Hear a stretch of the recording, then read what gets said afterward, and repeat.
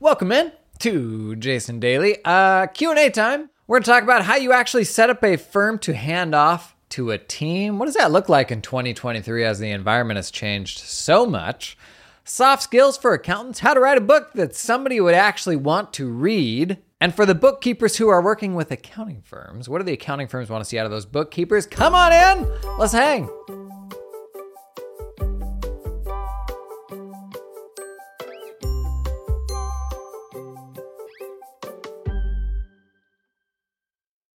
Okay, I have a soft skills question for a future Q&A. I've been in internal corporate leadership roles in industry for a long time, so my communication skills over the years have focused more on being prepared, putting together presentations, and less off the cuff. I'd like to hone my communication skills, especially for working with clients. Thought you mentioned in a past video you'd taken improv classes. If so, do you mind sharing your experience? Did it help with speaking extemporaneously?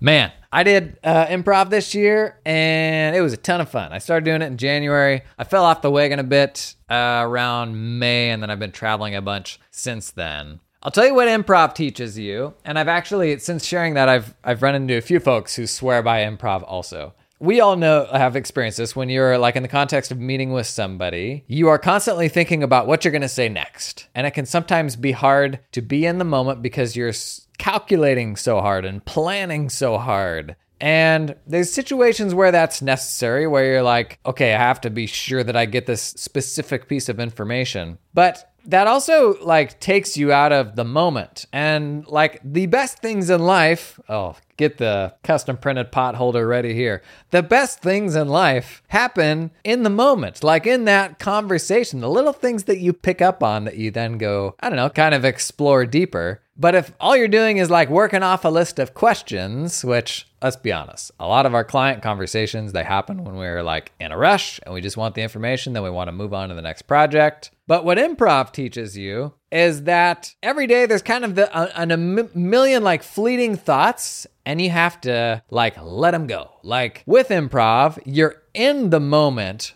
perpetually, and you are doing this thing as part of a team, and one person will say something and you think they're going in a direction and you're like, aha, this could be funny, and then they go somewhere totally different. And what we do in this situation in the business context is you sit in bed all night thinking, oh boy, if only this or that could have gone differently, or if only I would have said this and I super regret that. But in improv, that's happening like every single moment where you're having to change directions. You're just having to let that go the moment that you go on to the next thing. And for me, as someone who lays down in bed and thinks about all of the stupid things that I did that day that the other person probably didn't even notice, from hesitating too long, like holding a door open for somebody and then thinking, well, that was probably weird on the other, like all of these things that you did through your whole day, right? That probably nobody but yourself thought about. Improv is really good at training you off of that mindset and making you more okay with just things coming and going, but also being much more present and on your feet in the moment. And so on the subject of like, will it help you to kind of go with the flow and speak extemporaneously? It absolutely will. So we've got this fun thing going in my account community right now where Niall Carter-Gray is running this role-playing series where she will give you like a sticky client situation and you kind of have to navigate through it. And we're in a group, so there's a bunch of people watching. As we're doing this, I'm realizing so much of client communications is about like fill-in time while you're trying to figure out like exactly where this is going and how you're going to kind of bring it back around to the point. And I think that's just how humans interact.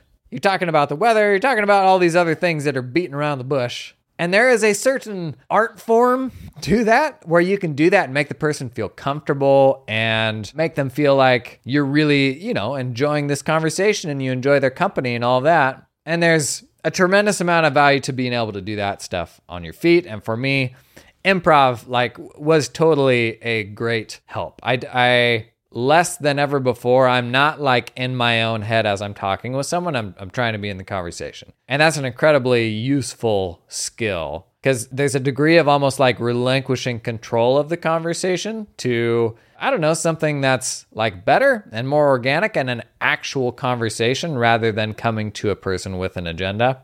But so much of what we do is just relational. Like I've worked with people who were phenomenal accountants, phenomenal technical people, but awful at the relational stuff and couldn't keep a client. And I've worked with people who are the opposite, who are unbelievably good with people and could totally brainwash them, but then behind the scenes took awful care of them and were not good technically. So like in a relationship business, I totally think it's worth doing. Improv, I don't live in a huge town, so I'm from Salem, but they've got local improv classes and they're out there more than you'd think if you go out and you look for them. What I'm hot on right now is actually sketch writing. That's kind of how I'm scratching the comedy itch, and it's particularly relevant to like the stuff that I produce on YouTube. Okay. Hey, this episode is sponsored in part by Canopy, the practice management system. Canopy unlocks the firm that you always wanted. Think about it. Close your eyes, lean back in that chair. What is the firm that you always wanted? Oh wait, Canopy unlocks it. And they do this by unclunking accounting firms with an end-to-end solution that makes your tech stack feel a little less stacky, because it's end-to-end. Putting our customers first with world-class user experience, support, education, and innovation rooted in customer feedback, working well, anywhere and for any size or type of firm, wherever you are now and wherever you're going. Multiplying your efforts so your practice requires less proverbial midnight oil. Sidebar, if you go to the conferences, Canopy's got they always do some really good little sort of, the stuff that they use to trick you into coming to the booth. Well, this year they've had Legos out there. Maybe you double down on the midnight oil thing, Maybe give away a little actual midnight oil. I guess it would need to burn too, but that one's free. I think it's a good idea. Delighting your clients with a modern, easy-to-use portal that helps you get the info you need when you need it. That is Canopy. Check out the link in the show notes to learn more. This week's episode, it is sponsored in part by Copilot, the uber flexible client portal. Copilot lets you provide clients a one-stop shop experience, not a strip mall. This ain't no strip mall. You go straight in, everything you need, one-stop shop with a client portal that streamlines messaging, payments, file sharing, help centers, custom app access, and more. Copilot Automations is a set of pre-built workflows available on Zapier and our API that helps you save time, reduce human error, and run more streamlined business. You can set up automations that streamline sign up, like new client sign up, onboarding, intake forms, and more. Check out some of the automations you can set up with our API or with Zapier. Assign forms to newly activated Copilot clients. Okay. Update clients from new Copilot form submissions. Change of address, maybe, the holy grail. Upload files to Google Drive when new files are uploaded to Copilot like that. Check out copilot.com to learn more and start a 14-day free trial. What have you got to lose? From Nathan Sosa on the subject of handing off or positioning a firm to hand off to your team. The way they always did it back in the past, at least at small firms. How in the current day and age do you create a plan for the cool thing you've built to be passed to your employees that are interested in ownership? Quite a few firms as of late that had a succession plan, had an old kind of deal structure that didn't make sense anymore. The successor group didn't want to do that and just left to go do their own thing. Yeah, there's definitely the kind of old-timey mentality was that was the destination. That was success, right? Was that you were part of that succession plan and you were just going to work until the person above you was done working. And that was definitely the age that I kind of came to firm running in. And I was actually one of those people where when it finally came time to actually talk turkey and I saw what that deal was, I was like, I see why this is how the deal was the last 50 years, but I can also tell you, I'm not about to sign this deal because it is ridiculous. I've seen deals with things like there were stipulations in there that you couldn't leave before the age of 65. And if you did, there were penalties and stuff like that. The way these deals were written in the past were wild. And these days, honestly, somebody who is of the ability and of the confidence level where they will happily go into ownership tomorrow, those people are usually the ones with plenty of confidence to go out and do their own thing too. And it is not particularly hard. I would argue it's never been easier to go out and do your own thing than it is right now. It doesn't mean that's going to be a good reason for everybody to do it. But to the point that you made here, Nathan, how do you create a plan for the cool thing you've built to be passed to your employees? Well, first and foremost, the employees have to want that, you know? And I think that's a kind of a big point that a lot of people miss right now is I've made this cool thing, and because I think it is cool, everyone else should also think it is cool and want it. When in reality, oftentimes, if you've worked with, like, especially in my experience, generationally different ownership, the clients that they work with are not necessarily the clients that you enjoy and that you want to work with. So regardless of like how impressive the business is, when they're out of the picture, are these people that like you're actually going to be able to help and that you're actually going to enjoy working with? So to zoom out, I would say like beyond the technical nuts and bolts of how a deal is written, first and foremost is, are these people who will actually be able to pick up what you're doing, like where you leave it? And for the traditional firm structure where the partner controlled the entire relationship, that wasn't always going to be practical. If you're a firm owner that is more kind of managing the business and your team is managing all of the relationships, that's going to be a much more organic transition, because oftentimes that transition can happen without the client even realizing that it's happening because their point of contact hasn't changed. You were kind of the Wizard of Oz that they maybe weren't even like aware was there in the first place. And that's why towards the end of my firm running journey, like that was how I had positioned myself, was being the systems guy, the ops guy, the one behind the scenes, so that I wasn't bringing the people in and then, you know, like kind of disappointing them by moving them to someone else or making them feel like they got delegated. They never saw me. And what that meant was changing the positioning of the firm so that the clients, when they came in from day one, that was a client that the team that we had could service really well, which was a different firm than the type of client that I could personally service really well when they came in. And this is why if you listen to like Patrick Dieter on Twitter and the folks that talk about firm acquisition, the 1 in 100 firms that are really good acquisition targets right now that are, you know, running on a cloud practice management system and have their clients working out of the portal and stuff like that, they're the firms that have the team doing the work, so that if a new ownership team came in, you could kind of continue business as usual. You don't have the owner doing all of the work, so that if you take the owner out of the picture, you've got this huge void of like, well, then does the new owner have to step into all that? How does all that stuff get done? So if you're thinking about building something that you ultimately want to transition to your team, my first recommendation would be, how do you think of it less transactionally and more kind of organically, where it's really easy for them to imagine, like you almost like work yourself out of a job, I think is the best version of that happening practically.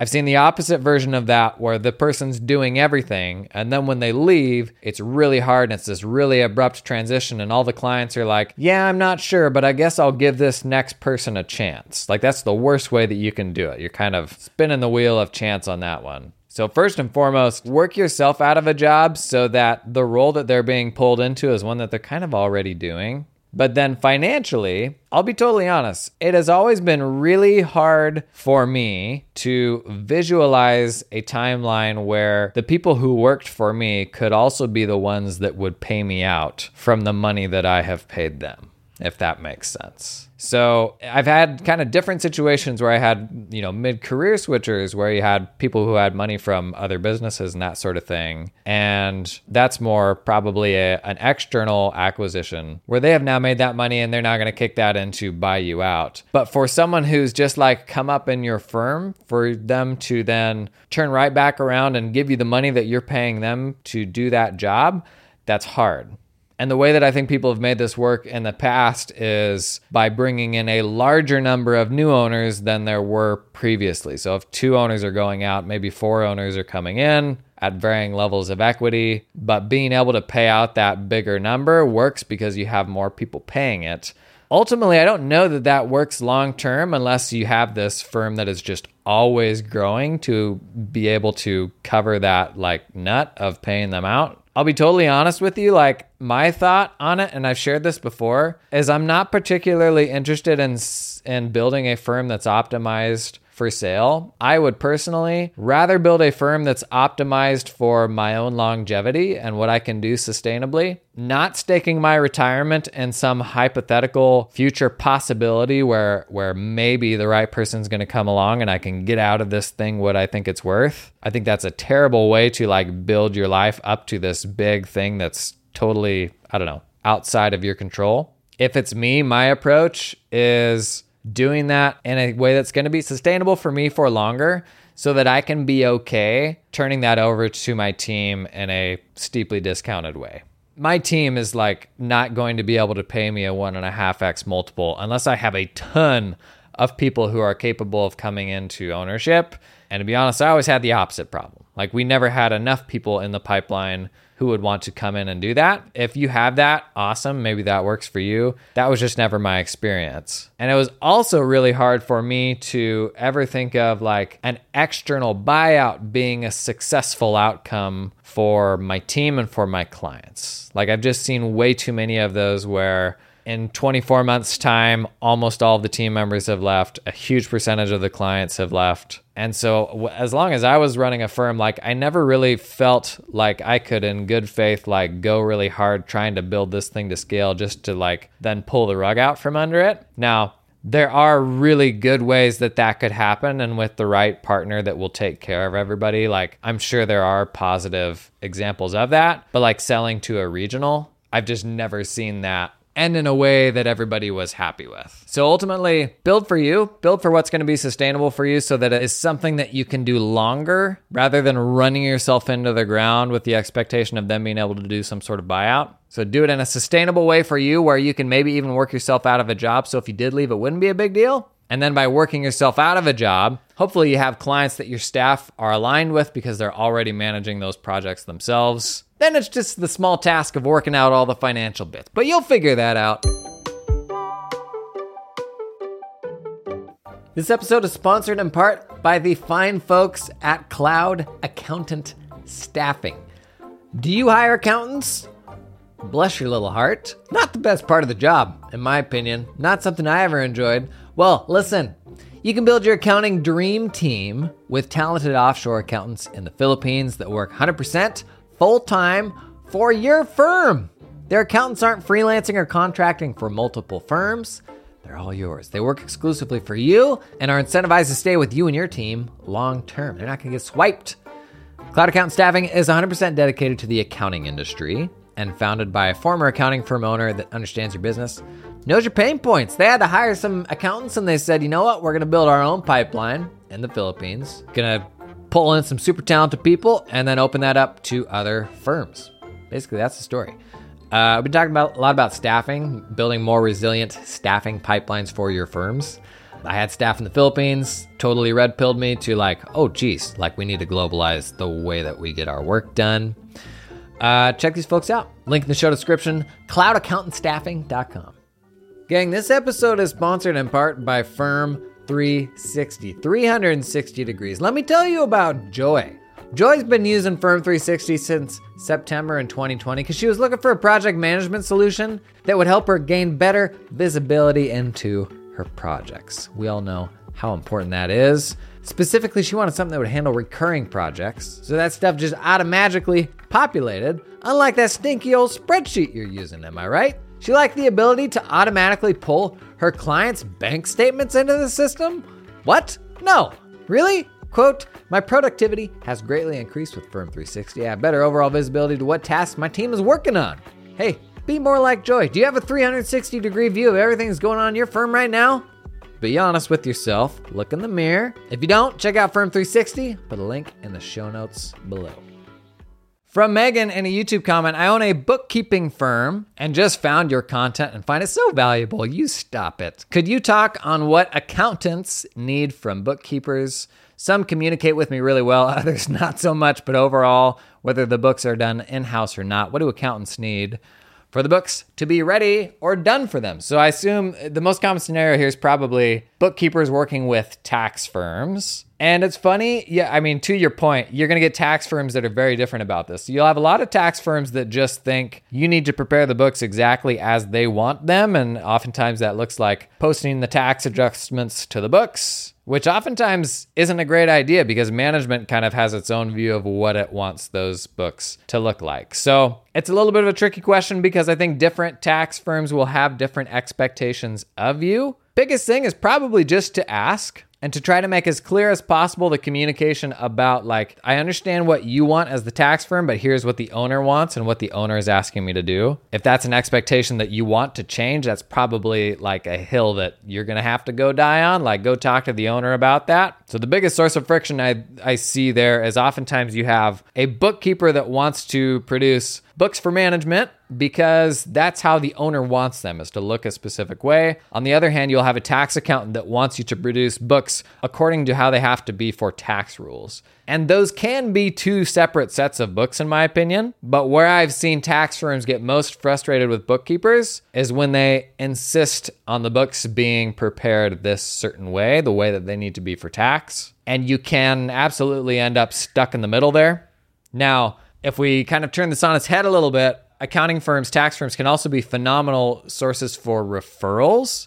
So the other thing to be thinking about is there a way that you can be a resource for them, because that can grow your business really quickly. Are they getting into a specific industry specialization where maybe there are certain challenges around how bookkeeping is done for these types of people, where if you could step in and get a deep understanding of exactly what they want, what their expectation is, they will absolutely adore you and send all of that work to you because nobody gets it quite like you. So being asked to turn up to all these different accounting firms and produce books kind of with different sets of expectations, that is a challenge. But if there's one group you see that you like, don't be afraid to ask that firm, is there a way that I can be a resource for you?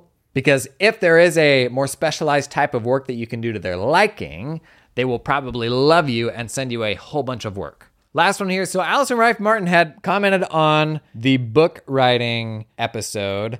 How do I actually write a book that like anybody will be interested in reading though? And I totally get it. Here's kind of where I'm at with that is if I went out and wrote a book tomorrow that was like time management or productivity or you know, high level stuff like that, I'm like, why is anybody going to read something that I write over, you know, James Clear or whoever else you like? And so ultimately to be useful, it has to be hyper specific. And so if I was writing something about accounting firm running, and I'm thinking me personally, maybe that's helpful, but maybe that's also not specific enough still. If I was writing something about like accounting firm running for millennials and like kind of how they see the world differently and what they've seen from the generations before us and how what we appreciate about work is different than that, like through that lens, maybe it's actually more helpful because it's more specific. I would say right now, if you're still serving a very general client base, doing a lot of different type of work, it could be hard to write a book that will resonate.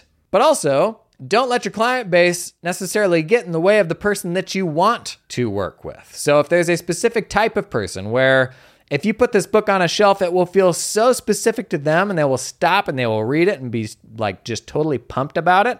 The fact that that person isn't on your client list right now shouldn't keep you from writing that book. So if you're looking at that book cover, that hypothetical book cover and thinking, why would anybody actually stop and read this? It probably just means it isn't specific enough yet. Hopefully that's helpful. That was one thing that I kind of always got stuck on too. That's it for Q&A. Got more questions? Drop them in the comments. We do one of these each week. And I'll see you tomorrow.